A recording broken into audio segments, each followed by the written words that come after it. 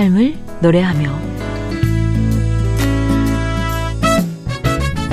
방송가족 여러분, 한 주간 동안 안녕하셨어요? 삶을 노래하며 곽윤영입니다. 2015년도 이제 채 한 달도 남지 않았는데요. 2015년 새해를 시작하면서 세웠던 목표 중에 신앙이 더욱 성숙해지기를 바라는 그런 분들도 많았을 텐데요. 한 해를 돌아보면서 나름 자신의 신앙 점수를 매겨본다면 얼마나 될 것 같으세요? 그런데 신앙을 추구하는 사람들의 방법을 보면은요, 크게 두 가지로 구분할 수가 있다고 합니다. 첫째는 헬라식 신앙이고요. 또 한 가지는 유대식 신앙이라고 합니다. 헬라식 신앙은 자기 지혜나 이성적인 토론 추구를 통해서 신앙을 발견하고자 하는 것이고요. 표적을 자주 구했던 유대식 신앙은 보여주고 느끼게 해주시면 믿겠습니다 라는 신비주의적 신앙 추구 방식입니다. 이동원 목사님의 고린도전서 강해 내용 중에 나오는 내용인데요. 여러분은 어느 쪽 신앙 방식을 추구하고 계시나요? 그런데 두 가지 방식 모두 문제가 있다고 하네요. 이성주의 신앙은 하나님을 이해하는데 인간의 이성에 한계가 있기 때문에 문제가 되고요. 체험주의 신앙은 체험이 극히 주관적인 경우가 많기 때문에 한쪽에만 집중하는 것은 잘못될 수 있다고 합니다. 그래서 우리의 신앙은 예수주의 신앙으로 가야 한다고 결론을 내리고 있습니다. 삶을 노래하며 오늘 첫 곡은 김명식 씨의 노래로 문을 엽니다. 믿음의 모험.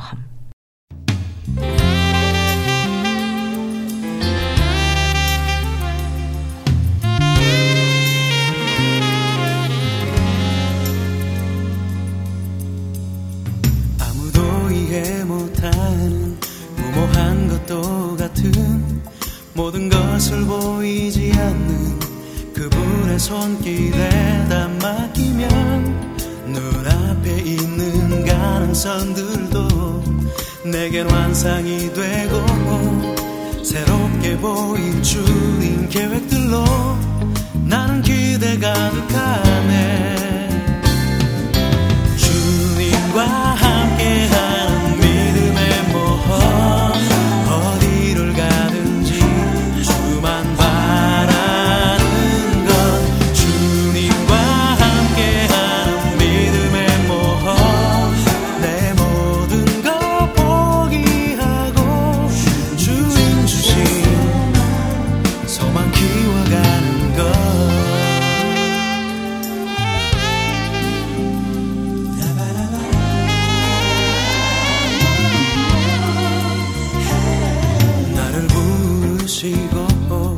내 눈을 열어 주님 손 안에 있는 내 삶 나로 보게 하시니 내가 세웠던 수많은 계획들 이제 사라져가고 새롭게 보일 주님 계획들로 나는 기대 가득하네. 주님과 함께한 어디를 가든지 주만 바라는 것. 주님과 함께하는 믿음의 모험, 내 모든 것 포기하고 주님 주신 소망 키워가는 것. 때론 벼랑 끝에 선 것 같은 날이라도 용기를 잃지 않고 날 받아주실 그분을 기대하며 모든 것을 믿는 믿음으로 사랑에 날 내어 던지네.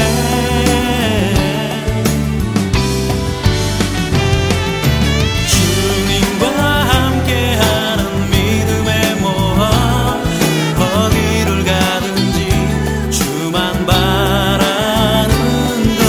주님과 함께하는 믿음의 모험, 내 모든 것 포기하고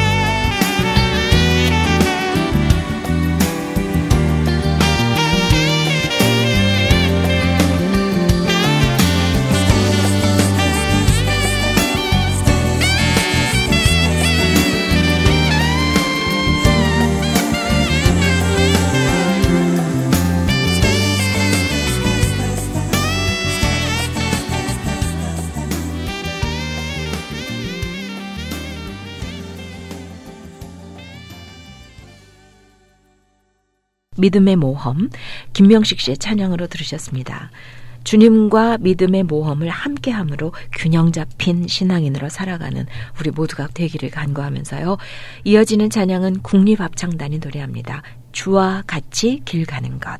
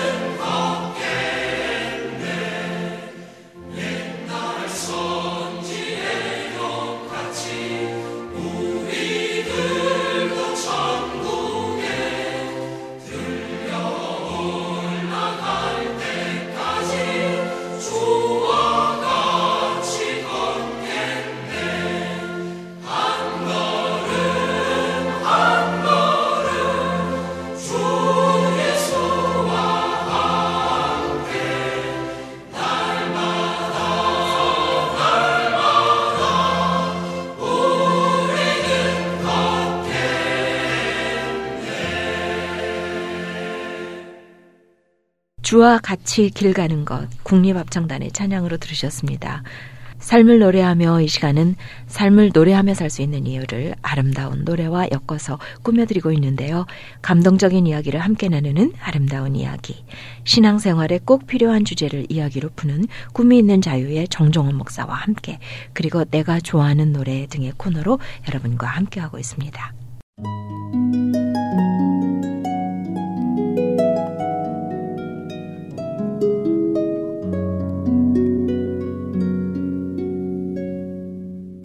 아름다운 이야기.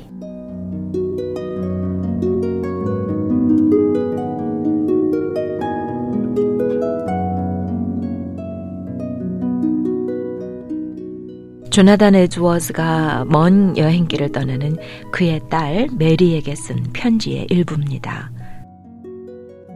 나의 사랑하는 딸에게, 서로 교제할 수 없는 아주 먼 곳으로 떠나는 자식에게 부모로서 관심을 갖는 것을 당연히 생각하는지 모르겠구나.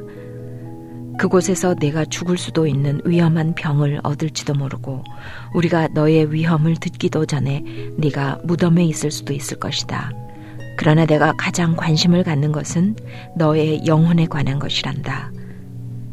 비록 내가 우리와 멀리 떨어져 있을지라도 하나님은 어디에나 계신단다. 너는 우리의 도움이 미치지 못하는 먼 곳에 있지만 매 순간 하나님의 손안에 있단다. 우리는 너를 보는 것으로 만족하지 않고 하나님께서 항상 너를 보고 계신다는 것으로 만족한단다. 그리고 내가 하나님의 인도하심에 늘 귀 기울이고 하나님의 은혜 안에 거한다면 너와 멀리 떨어져 있는 것은 문제가 되지 않는단다. 나는 내가 항상 우리와 함께 있으면서 하나님과 멀리 떨어져 사는 것보다는 차라리 내가 수백 마일 떨어져 있더라도 하나님의 성령에 의해 하나님께 가까이 가는 것을 원한단다.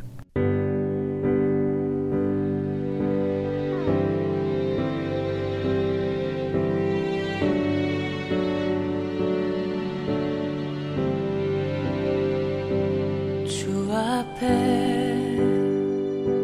기도해 나를 향한 주 뜻 모두 이루어지길 기도해 무릎 꿇고 먼저 그의 나라 의를 주께 구하리라 나 기도해 주님께 주님 뜻이 다 이루어지길 나 기도해 주님께 주님 나라가 임하기를 무릎 꿇어 주께 기도드리네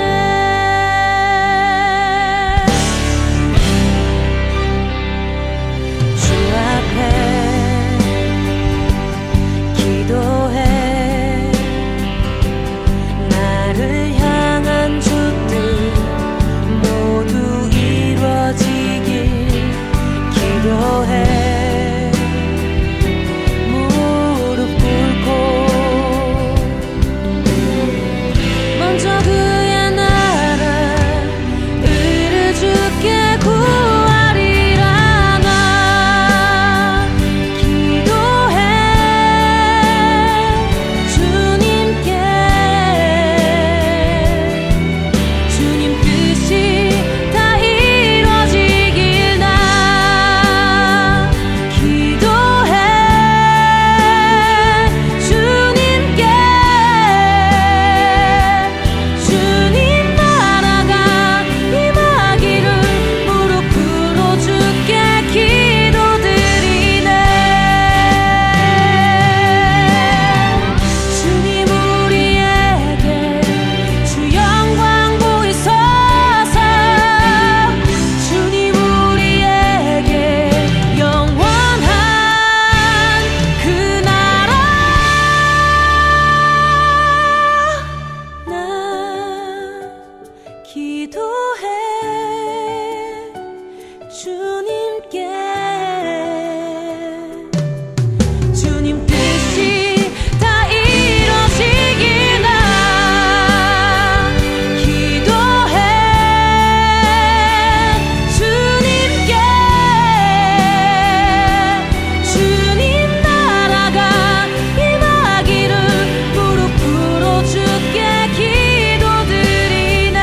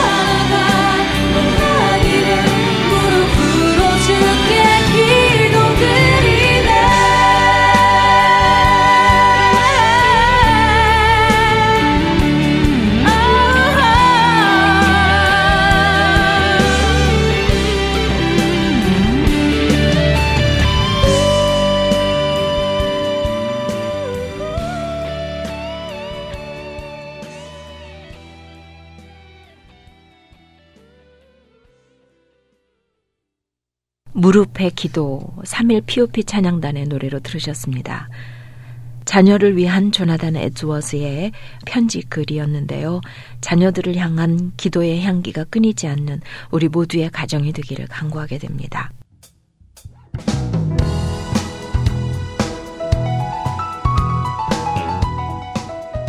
정정원 목사와 함께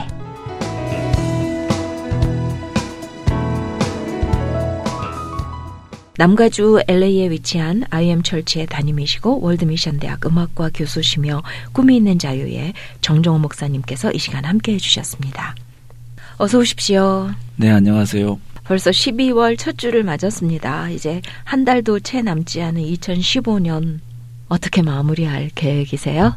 이제 12월 달은 무엇보다도 잘 결산하고 마무리해야 되니까 하나님과 긴밀한 시간을 많이 가져야 될 것 같아서요. 네. 이제 자주 이렇게 혼자서 자신과 대화해보고요. 예. 결산해보고 어디에 미스했나, 뭐가 부족했나 이런 것들을 많이 좀 정리하는 시간을 갖고 있습니다. 네. 돌아보는 네. 한 해 그 시간을 갖겠다라는 말씀으로 들리는데요. 오늘은 어떤 주제로 말씀해 주시겠어요?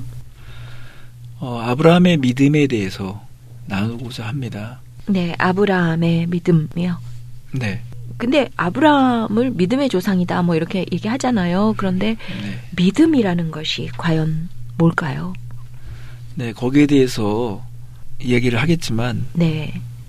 최근에 저희 아내하고 이렇게 밥을 먹으면서 이제 이야기를 했어요. 로마서를 공부하다가 제가 그냥 푸념처럼 얘기했어요. 야, 진짜 힘들다. 뭐가 힘들었어요?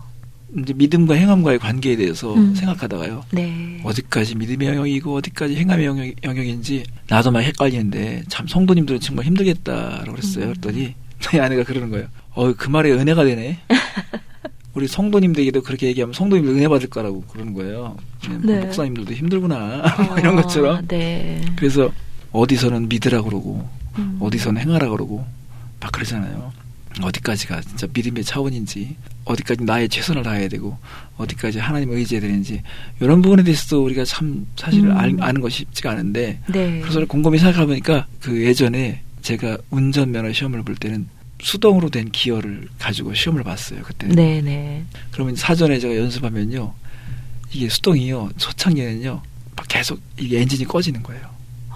왜냐면 그게 클러치를 잘 사용해야 되거든요. 네. 클러치를 통해서 엔진이 전환이 되는 거거든요. 그러니까 클러치를 이렇게 매끈하게 잘 밟는 그 타이밍을 놓치면 엔진이 팍 꺼져요. 그래서 믿음으로 나아가는 이런 것들도 이게 운전 연습처럼 처음에는 잘 이렇게 막 헷갈리고 어색하고 잘 분간이 안 되는데 이게 잘 되면 이제 익숙하게 되는 거 같다는 생각 해봤거든요. 그러니까 네. 사실 믿음의 사람 아브라함도 처음부터 믿음의 사람이 아니라 네. 아브라함도요. 기근 때는 하나님 저버리고 애굽으로 내려가기도 하고요. 또 자기 아내가 너무 이뻐서 왕에게 빼앗길까봐 또 혹시나 내가 또 죽진 않을까 해가지고선 아내를 누이라고 속이기도 하고 그러니까 반쪽 거짓말을 했던 사람이거든요. 그러니까 그러네요. 믿음의 조상이 되기로는 처음에는 완성품이 아니었거든요. 그렇죠. 그런 면만 본다면 네. 부적격자라고 그러니까 할 수 있을 것 같아요. 우리가 오해하는데 네. 아브라함은 처음부터 완전한 믿음의 사람이 아니라 하나님께서 네. 아브라함을 믿음의 본을 세우기 위한 과정 속에 그를 다듬으셨다고 볼 수 있는 거죠. 네. 그래서 성경에도 원래는 이 믿음에 대해서 얘기할 때 아브라함의 믿음을 현재 완료를 표현하는 게 뭐냐면 그는 과거에 이렇게 해서 실패했지만 그러나 현재 완료된 상황을 봤을 때는 그가 이런 믿음의 상태를 이제 갖게 됐다고 우리 표현하게 돼 있어요. 네. 그러면은 아브라함의 믿음이 절정을 이루었던 때가 이삭을 바치던 때인가요? 그렇죠. 거기서 확인을 최종적으로 하신 거네요. 하나님께서. 그렇죠. 그러니까 이삭을 바쳤을 때가 이제 절정이고 모리아산에서 네. 하나님께서 이제야 내가 나를 경외하는 사람을 만났다라고 판결을 내려주시죠. 네. 그래서 아브라함의 그 이런 믿음 안에 네. 우리가 봐야만 할 몇 가지 특징이 있어서 그거를 함께 나누려고 합니다. 네. 그럼 찬양을 듣고 와서 말씀을 나눌까요? 네, 우리 합창단의 노래로 듣는데요. 찬송가 이 눈에 아무 증거 아니 배워도를 함께 듣겠습니다.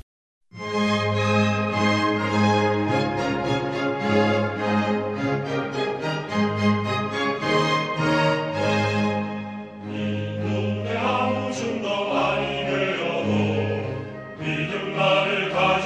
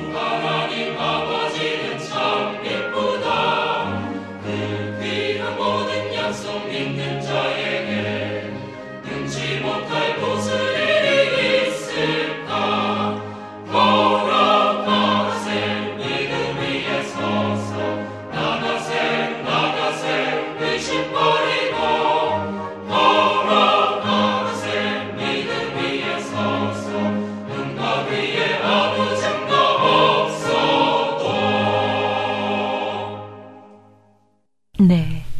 이 눈에 아무 증거 아니 보여도 합창단의 노래로 함께 들으셨습니다. 지금 여러분께서는 삶을 노래하며 정정원 목사와 함께 코너를 듣고 계십니다. 오늘은 아브라함의 믿음이라는 주제로 말씀을 나누고 있는데요. 정말 믿음의 원조다. 믿음의 본을 보이기 위해서 아브라함을 이렇게 빚어가셨다라고 말씀을 하셨는데요. 그런 아브라함의 믿음에는 어떤 특징들이 있었을까요? 제가 로마서 4장 19절부터 볼 건데요. 네. 로마서 4장 19절에 보면 아브라함은 자신의 한계를 보지 않고 하나님의 가능성을 생각했다는 것을 말할 수 있습니다. 자신의 한계를 보지 않고 하나님의 가능성을. 네. 100세가 되어 자기 몸이 죽은 것 같고 사라의 태가 죽은 것 같음을 알고도 믿음이 약해지지 아니하고라는 말씀이 있어요. 네. 그러니까는 100세가 돼서 자기 몸이 이미 죽은 것 같다는 거, 또 사라의 태가 죽은 것 같음도 이미 알았다는 거예요. 네. 그러나 믿음이 약해지지 않았다. 그것은 자신의 한계. 네. 이것을 보지 않았다는 것이고.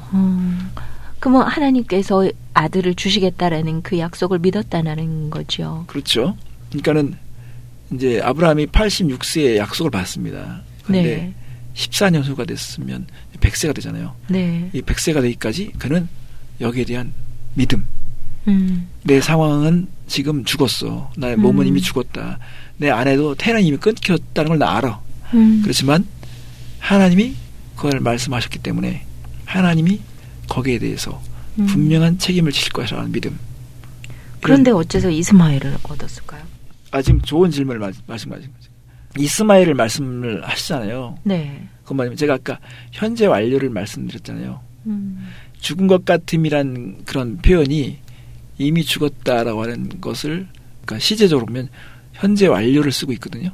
그러니까 보면 몸에서 생산할 능력이 없다는 것, 이런 것들에 대해서 이미 그걸 인정하고 있었다는 것이죠. 그런데 아브라함이 하가를 통해서 아이를 낳았을 때 그때의 해석과 적용을 잘못한 거죠. 하나님께서 이렇게까지 응답을 하지 않는 이유가 혹시 우리가 잘못 해석하고 있는 거 아닌가. 우리 가운데 이 몸종이 분명히 있는데 하면서 사라와 아브라함이 동일하게 거기에 대해서 뜻을 같이 했기 때문에 여기서 적용한 결과죠. 분명히 주실 텐데 네. 그게 꼭 세라에게서냐라는 것을 잘못 적용했다는 말씀이시죠? 네. 그러니까 우리가 이제 살면서 이런 케이스들이 종종 있거든요. 분명히 하나님에 대한 믿음이 있는데 기다림의 과정 속에서 혹시 이것은 하나님께서 이런 것을 기대하신 건 아닌가 하는 면에서 그거를 잘못 적용했을 때 우리가 그러면서 배우거든요.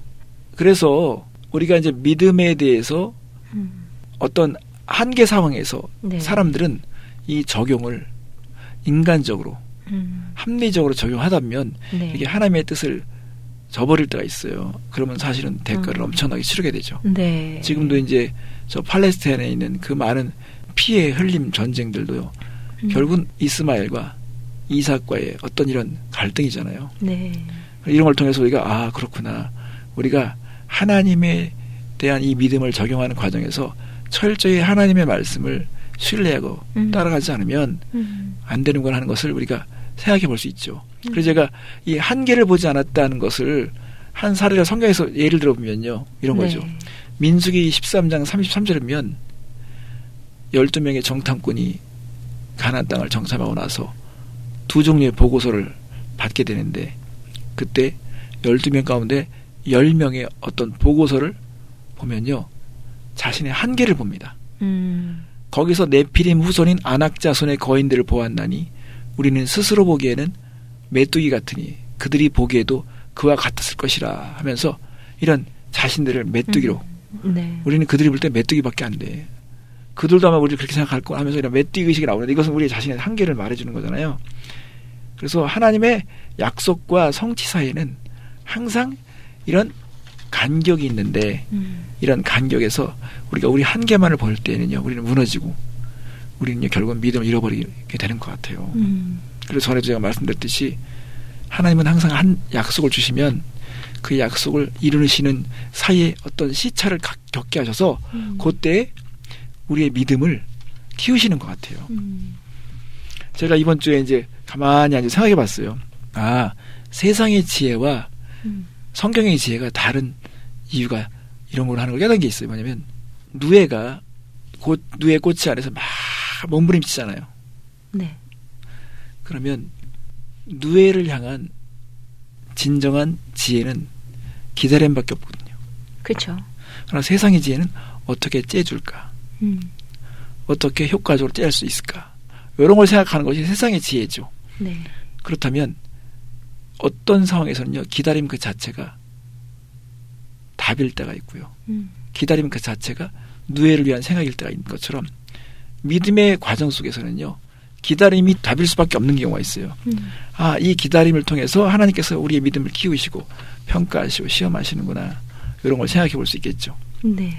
그래서 한계를 보지 않았다는 것. 네. 이게 이제 아브라함의 믿음 가운데 우리가 볼 수 있는 특징이라고 볼 수 있습니다. 자연 법칙에 순종하면서 하나님을 기다리고 약속을 믿고 기다리는 네. 것.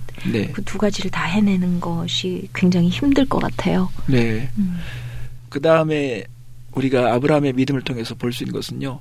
로마서 4장 20절 그 앞부분에 보면 믿음이 없어 약속을 의심치 않고라고 한 말씀이 나오는데 네. 이것은 아브라함의 믿음 가운데 하나님에 대한 기대치를 낮추지 않았다는 것을 볼 수 있습니다. 네. 아브라함에게서 볼 수 있는 그 믿음의 특징 중에 두 번째.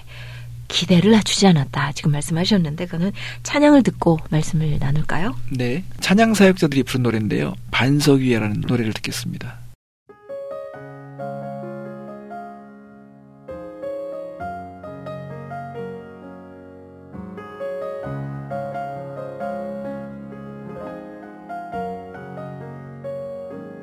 세상이 욕심에 갇혀 볼 수 없어도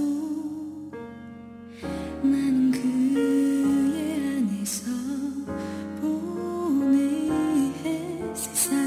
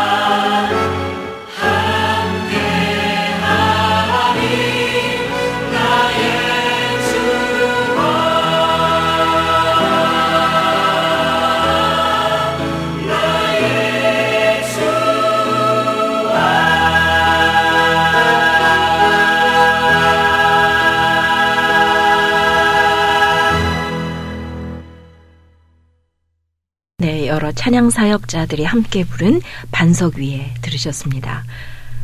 지금 여러분께서는 삶을 노래하며 정정원 목사와 함께 코너를 듣고 계십니다. 오늘은 아브라함의 믿음이라는 주제로 말씀을 나누고 있는데요. 아브라함의 믿음에서 볼 수 있는 특징 중에 정말 기대를 낮추지 않았다 이 말씀을 하셨는데 어떻게 기대를 낮추지 않았었나요? 원래 아브라함이 그 전에 이름이 아브람이거든요. 네.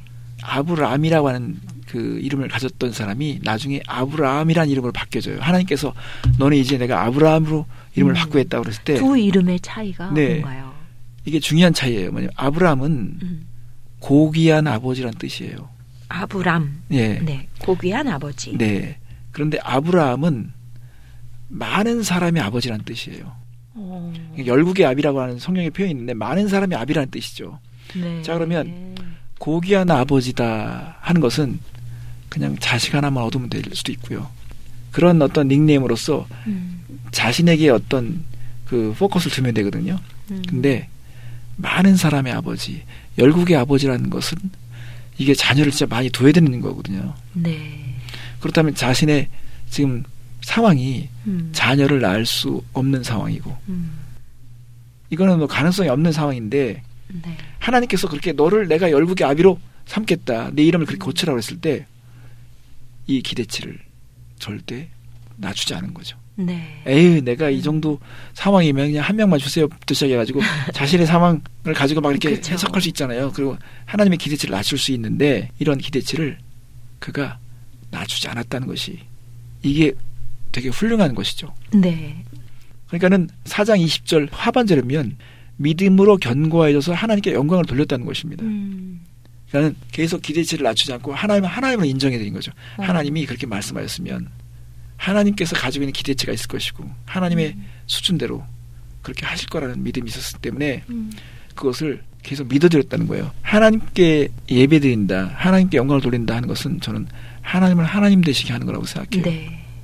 그러니까는 믿음으로 견고해져서 이 표현 가운데서 이 견고해졌다고 하는 것은 그 헬라어에서 부정과거인데요. 약속을 의심하지 않는 거예요. 근데 한 번만 의심하지 않는 것이 아니에요. 계속 의심하지 않는 상태를 말해요. 네. 이게 사실 흔들리지 않고 약속을 붙드는 거 쉽지 않을 텐데 아브라함이 그렇게 해왔다는 거죠. 그래서 여기서 생각해 볼 것은 믿음과 관련된 하나님의 기대와 관련된 일에는요. 항상 우리에게 몇 가지 중요한 원리가 있는지 그 중에 한 가지만 소개하겠습니다. 실제적인 원리가 있어요. 그게 뭐냐면 믿음의 과정 속에서는요 항상 웃음이 있습니다. 웃음? 네. 네. 이게요 긍정적인 웃음이 아니라 약간 비웃는 거죠. 그 아까 이제 아브라함과 사라에게 처음부터 이 믿음이 있었다고 말씀드리지 않았잖아요. 그렇죠. 아브라함도 웃었어요. 사라도 웃었습니다. 네. 창세기 11장 10절에 보면 아브라함이 엎드려 웃으며 마음속으로 이르되 100세 된 사람이 어찌 자식을 낳을까? 사라는 90세니 어찌 출산하리요? 라고 그러게요. 네, 분명히 그렇죠. 그랬죠. 네. 그리고 또 사라도 네. 창세기 18장 12절부터 24절까지 보면 여호와께서 그 말씀하실 때 사라가 속으로 웃고 이르되 내가 노쇠하였고 내 주인도 늙었으니 내게 무슨 즐거움이 있으리요? 여호와께서 아브라함에게 이르시되 사라가 왜 웃으며 이르기를 내가 늙었거늘 어떻게 아들을 낳으리요? 하느냐. 네. 여호와께서 능하지 못한 일이 있겠느냐. 기한이 이를 때 내가 내게로 돌아오리니 사라에게 아들이 있으리라. 이렇게 말씀하시거든요. 네. 그러니까 우리는 어떤 단면적인 어떤 사건을 보면요. 이 믿음이 막 오락가락하는 것처럼 될 수 있잖아요. 네. 근데 하나님은 전체적인 것을 보시고요. 결과적으로 하나님께서는 아브라함과 사라에게 특히 아브라함에게 어떤 믿음을 계속 건축하기 원하셨냐면요. 부활의 믿음이에요. 부활의 믿음. 그러니까는 죽어도 산다. 하나님은 없는 것 가운데도 있게 하신다. 이런 믿음을 계속 완성시키는 거예요. 그러니까 아브라함은 그 과정을 볼 때는 그가 사실은요 좀 엉뚱한 것 같은 모습이 보이지만 결국은 하나님께서는 아브라함을 믿음의 조상이 되게 하셨는데 그 아브라함의 믿음 가운데 이 부활의 믿음이 차오르게 하셨다는 거잖아요. 그러니까는 이런 거 있잖아요. 아브라함이 이삭을 딱 얻었어요. 네. 이제 확인되는 순간이죠. 네. 진짜 하나님은 하신다고 그러면 하시는구나. 진짜 하시네. 지난주에도 말씀을 나눴지만 우리가 예배를 드릴 때 보상 자체는 하나님의 만나주시는 것. 네. 이거 자체가 보상이라고 하는 것은 거의 큰 의미가 있는 것처럼 이삭을 딱 볼 때마다 야 진짜 하나님이 하신다면 하시는구나.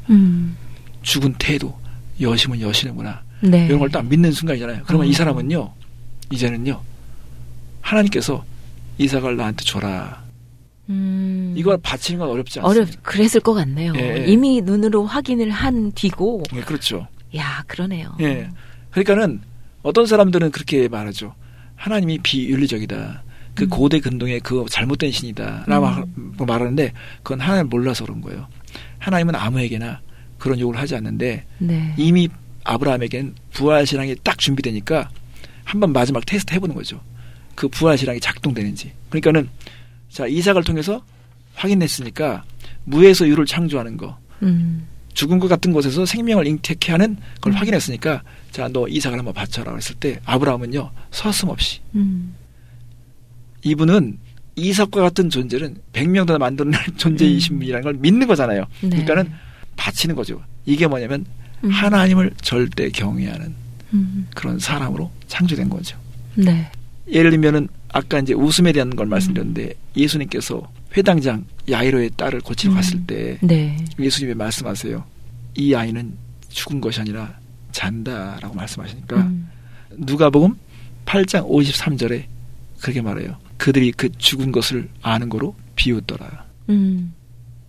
이게 비웃음이 있는 거죠. 그러니까는 예수님께서 그 비웃음을 들으시면서 야이로에게 말하는 거예요. 너는 믿음을 유지해. 이게 보게 될 것이다. 그래서 죽은 자를 살려내잖아요. 그것처럼 아브라함은 이 부활에 대한 신앙이 맺혀진 거죠. 요게 하나님에 대한 기대를 낮추지 않는 사람들에게 네. 경험되는 거라고 볼 수 있습니다. 근데 이미 이삭을 주셔서 하나님의 약속을 확인을 하고 갔기 때문에 바치는 건 쉬웠을 거다라는 생각을 했는데 네. 또 그런 생각도 들어요. 기도하고 하나님을 만나고 그랬지만 현실에서 살다가 잊어버리잖아요. 예. 그리고 이삭을 준 그 기쁨과 확인 그거를 유지하고 끝까지 기대를 낮추지 않고 갔다라는 게 그거 자체가 굉장히 어려운 일이었을 것 같아요. 그렇죠. 네. 믿음이라고 하는 것은 매 순간이 모험이고 네. 결단이잖아요. 그러니까는 저는 어떤 원리 자체를 우리가 들을 때는 쉽게 보이지만 네. 이거를 지켜가는 과정 속에서는요, 매번 모험인데 아브라함이 훌륭한 것은 그런 상황에서도 몇 번의 실패와 실수가 있지만 그래도 궁극적으로는 하나님에 대한 신뢰를 놓지 않고 기대를 놓지 않고 갔다는 거예요. 그냥 넘어질 것 같으면 하나님께서 만나셔서 위로해 주시고 너는 내가 너에게 상급이 되어 줄 것이다. 방패가 되어 줄 것이다. 또 외로울 때는 하나님께서 또 특별히 또 찾아가서 또 격려해 주시고 그러잖아요. 그러니까 사실은 아브라함 스스로가 믿음이 있었다기보다도 하나님께서 아브라함을 믿음의 사람으로 완성해 가는 네. 거라고 볼 수 있겠죠. 예, 아브라함은 정말 믿음의 조상으로서의 본을 보였는데 믿음의 특징 중에 첫 번째는 자신의 한계를 바라보기보다는 하나님의 약속을 믿고 가는 그 힘이 있었고요. 두 번째는 믿음의 그 기대 수준을 낮추지 않고 계속 유지하고 갔다라는 말씀을 해주셨어요. 이제 세 번째 특징 뭐가 있을까요? 세 번째로는요, 아브라함은 여러 가지 자기에게 약한 상황들, 정말 어려운 상황들이 있었잖아요. 네. 근데 그 상황들을 하나님께서 핸들할 수 있도록 양도했다는 거예요. 자기 자신에게 부닥쳐오는 그런 상황들을 직접 핸들하려고 하는 게 아니라 하나님께 의뢰를 했다. 예. 예. 그 내용에 대해서는 음악을 듣고 얘기 나눌까요? 네, 우리 송정미 자매의 노래인데요. 오직 주만이라는 노래를 함께 듣겠습니다.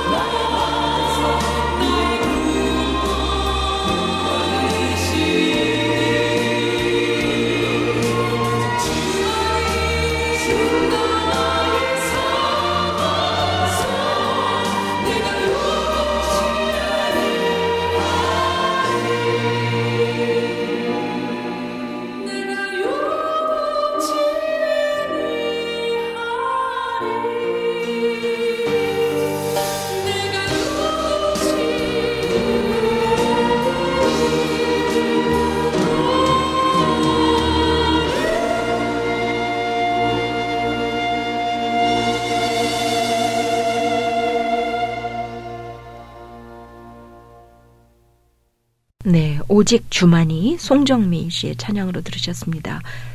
지금 여러분께서는 삶을 노래하며 정정호 목사와 함께 코너를 듣고 계시는데요. 오늘은 아브라함의 믿음이라는 주제로 말씀을 나누고 있습니다. 아브라함의 믿음에는 3가지 특징이 있다. 그 3번째를 남겨놓고 있습니다. 아브라함은 자신의 그 상황을 하나님께서 핸들할 수 있도록 이렇게 양도를 했다는 겁니다. 네. 로마서 4장 21절에 보면 예. 약속하신 그것을 또한 능히 이루실 줄을 확신하였으니라고 그랬다고요. 그러니까는 네. 하나님이 약속하였으니까 그분은 능히 이루실 거야. 그러니까 이 상황에 대해서 하나님이 이걸 핸들하셔야지 내가 이걸 할 수 있는 상황이 아니다. 그러니까 하나님께 그것을 핸들할 수 있도록 하나님께서 그 상황을 조정할 수 있도록 계속 그의 기회를 드렸다는 거잖아요. 그래도 약속을 믿고 가다 보면은 기다리면서 네. 자꾸만 흔들리게 되잖아요. 그렇죠. 예. 그리고 어려운 문제가 생기면 약속을 하셨으니까 이건 내가 어떻게 해서든지 풀어야 돼. 이렇게 되기 쉽지 않을까요? 그렇죠. 그러니까는 그렇게 흔들리는 이런 상황들을 볼 때 아브라함이 자신이 뭘 하려고 하는 것이 아니라 약속하신 분이 누구냐. 이걸 말씀하신 누구냐. 그분이 말씀하셨으니까 거기에 대한 책임이 있겠고 거기에 대한 분명한 계획이 있을 것이라는 이런 믿음을 그가 가졌기 때문에 네. 하나님 여기에 대해서 하나님 이제 하십시오. 하나님 이걸 컨트롤하십시오 하면서 능히 이루실 것을 확신하야만 이거 신뢰에 대한 문제잖아요. 네. 그러니까 하나님께서 그렇게 할 수 있도록 믿음을 포기하지 않고 하나님 우선주의로 네. 그렇게 살았다고 볼 수 있는 것입니다. 네. 근데 이제 아브라함의 믿음에 대해서 생각할 때요. 한 가지 빠뜨리면 안 되는 게 있어요. 그게 뭐죠? 로마서 4장 23절 이후에 보면요. 의로 여기셨다는 표현이 나오거든요. 네. 그에게 의로 여기셨다. 왜냐하면 아브라함이 의로움을 받은 것은 자신의 어떤 행위가 아니라 하나님을 철저히 신뢰하고 믿어드렸고 그 안에 부활신앙으로서 완성된 모습을 딱 보았을 때 네. 하나님께서 이제 됐구나 하는 이런 상태를 말하는 거예요. 자 그러면 우리가 생각해 볼 게 있어요. 뭐냐면 로마서 4장 25절이면 우리의 믿음의 태도에는요. 소극적인 믿음의 태도가 있고 적극적인 믿음의 태도가 있는데 네. 예수님의 죽으심을 인해서 우리가 속죄함을 얻은 것에 대한 관심을 갖는 그런 믿음의 차원이 있고요. 네. 그분의 다시 살림으로 인해서 우리가 의로움을 받는 신앙생활이 있어요. 이게 되게 중요한 거예요. 예를 들면 보통 사람들이 신앙이 왜 성장하지 않느냐. 그건 뭐냐면 십자가에 포커스를 맞추고 있는 거. 여기에 머무는 거죠. 그러니까 속죄 받는 거. 네. 주님이 죽으신 것은 나의 죄를 속하기 위해서 죽으셨다 하는 거죠. 근데 그것은 아직 완성된 게 아니거든요. 그러면 다시 사심으로 인해서 부활신앙에 그렇죠. 그러니까 왜냐면은 의해서. 예수님이 십자가를 지는 것으로 끝난 것이 아니라 네. 부활을 통해서 십자가가 다시 재해석되는 거거든요. 예를 들면 이런 거죠. 이 땅에요. 성자 개념을 가지고 있는 종교들은 얼마든지 있습니다. 네. 속죄에 대한 개념 그리고 희생에 대한 개념 이런 개념을 가지고 있는 지도자들과 종교적인 어떤 성자들이 있거든요. 네. 그렇다면 십자가로 끝났다 그러면 이것은 별 다른 게 없는 거죠. 불교 다른 이런 종교의 개념과는 다른 게 없어요. 그러나 예수님께서 부활하셨다는 겁니다.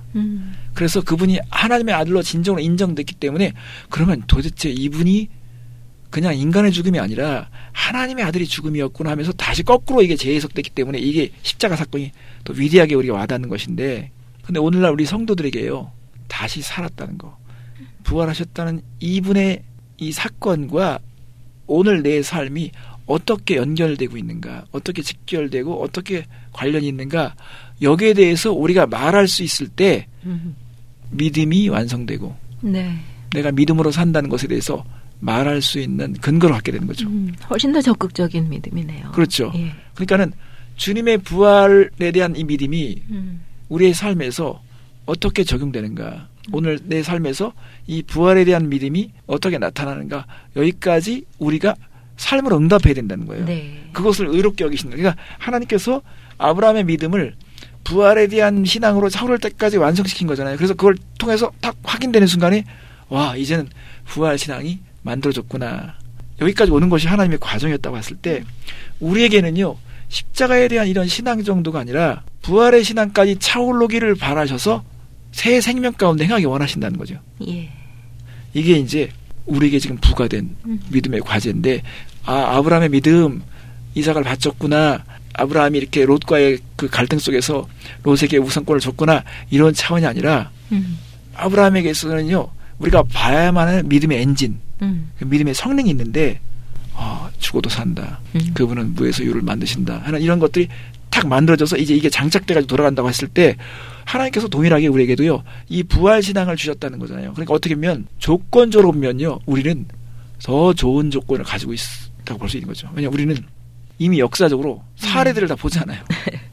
그리고 또 아브라함은 신약 성경도 없었어요. 그렇죠. 그냥 막연하게 장차올 메시아에 대한 그런 믿음을 간직하고 그가 그냥 보증을 받았던 거잖아요. 그럼에도 불구하고 그가 부활 신앙을 나타내 보였다고 했을 때 우리는 그보다 더 큰 그런 믿음과 성능을 나타내 보여야 되는 것이죠. 네. 그런데 아브라함이 어려운 상황들을 만날 때마다 스스로 해결하려고 하는 것보다는 하나님께 양도를 했다라고 말씀을 하셨었잖아요. 네. 그러면 하나님께 양도를 하면 하나님은 우리가 적극적인 믿음을 가지고 살도록 도우신다는 말씀이시잖아요. 네. 어떤 일들을 하고 계시는 건가요? 이제 비교를 해볼게요. 네. 아브라함은 자신의 믿음에 대한 그 결정체가 네. 이삭을 통해서 테스트 받은 거잖아요. 네. 이삭에 대한 태도, 예. 이삭에 대한 나의 반응이 아브라함이 부활 신앙을 가졌다는 것에 대한 것을 증명해낼 수 있는 그런 테스트였잖아요. 자, 아브라함은 이삭을 어떻게 관계하느냐, 이삭에 대해서 어떻게 태도를 보이느냐. 그것처럼 오늘 우리는 하나님의 아들 예수 그리스도에 대한 태도, 예수 그리스도에 대한 반응이 결국은 우리가 가지고 있는 믿음과 부활 신앙에 대한 것을 테스트 받는 거다고 보는 거죠. 그래서 예수님께서 하나님을 믿는 게 뭐냐, 하나님의 일이 뭐냐 그랬을 때 나를 믿는 것이 하나님의 일을 하는 거라고 말씀하셨어요. 그것처럼 아브라함이 이삭에 대해서 보였던 태도처럼 오늘 우리가 예수님에 대한 신앙, 예수님에 대한 태도를 어떻게 보느냐가 믿음에 대한 관건인 것 같아요. 그래서 세상을 이기는 믿음이 뭐냐? 예수를 믿는 거라고 말씀하셨어요. 네. 예수를 믿는 것이 곧 세상을 이기는 믿음이다. 갈라디아서 2장 20절이면 내가 내 안에 그리스도가 사신다는 고백이 있잖아요. 네. 저는 이 믿음이요, 그냥 어떤 고백을 위한 것이 아니라 실제 그것을 절감하고 살아가는 것이 중요한 것 같아요. 네. 내 안에 그리스도가 사신다, 하나님의 아들이 살아계신다. 그러면 이런 믿음을 하루하루 날마다 적용해 간다면 승리를 경험할 것이고요. 하나님께서 우리에게 네가 나를 믿어주는구나, 네가 나를 진짜 믿고 사는구나, 그걸 의롭게 여기실 거라고 저는 믿습니다. 네. 그러니까 내 안에 그 믿음을 매일매일 확인할 수 있도록 네. 하나님께서 도와주신다. 그렇죠. 믿음에 대한 대상, 믿음에 대한 타겟, 네, 믿음에 대한 적용은 다른 데가 아니라 예수, 내 안에 있는 예수님을 내가 믿어드리는 거, 그게 하나님께서 기뻐하시는 거라고 봅니다. 네. 그래서 제가 아까 처음에 이제 클러치에 대한 비유를 했잖아요. 그것처럼 믿음에서 믿음으로 나간다. 오늘 우리는 이 예수님에 대해서 바르게 이걸 적용할 수 있다면 우리가 하나님께서 이런 걸 의도하셨구나 하는 것을 깨달을 거라고 저는 생각합니다. 네. 우리가 하나님을 믿는 자라고 한다면 부활에 기초한 믿음이 있어야 되는데요. 눈으로 보지 못했고 실제 귀로 듣지 못했지만 또 손으로 직접 만지지 못했지만 부활의 신앙을 가진 사람들은 마치 보는 것처럼 듣는 것처럼 그렇게 삶에서 반응하는 삶을 사는 거, 이거 중요합니다. 그래서 아브라함이 우리에게 보여준 이런 사례는 아브라함만을 위한 것이 아니라 오늘 우리에게도 이런 큰 믿음의 삶을 살 수 있도록 하나님께서 모든 배려를 해주셨고 장치를 마련해 주셨기 때문에 의인은 믿음으로 살아야 마땅한 거라고 믿습니다. 네. 오늘도 정말 귀한 말씀 감사합니다. 벌써 약속된 시간이 다 됐는데요. 다음 주에 다시 뵙겠습니다. 안녕히 가십시오. 감사합니다. 오늘 방송된 내용은 극동방송 미주지사 인터넷 홈페이지 usk.febc.net usk.febc.net에서 다시 들으실 수가 있습니다. 자신의 한계를 보지 않고 기대를 또 낮추지 않고 흔들리는 상황을 하나님께 맡기는 아브라함의 부활신앙을 적용하며 내 안에 계신 예수의 믿음으로 믿음의 완성을 이루는 모두가 되기를 간구하면서요. 아름다운 음악과 기쁜 소식을 전하는 극동방송에서 보내드린 삶을 노래하며 오늘 순서를 마치겠습니다. 지금까지 제작의 김미정, 저는 곽윤영이었습니다. 안녕히 계십시오.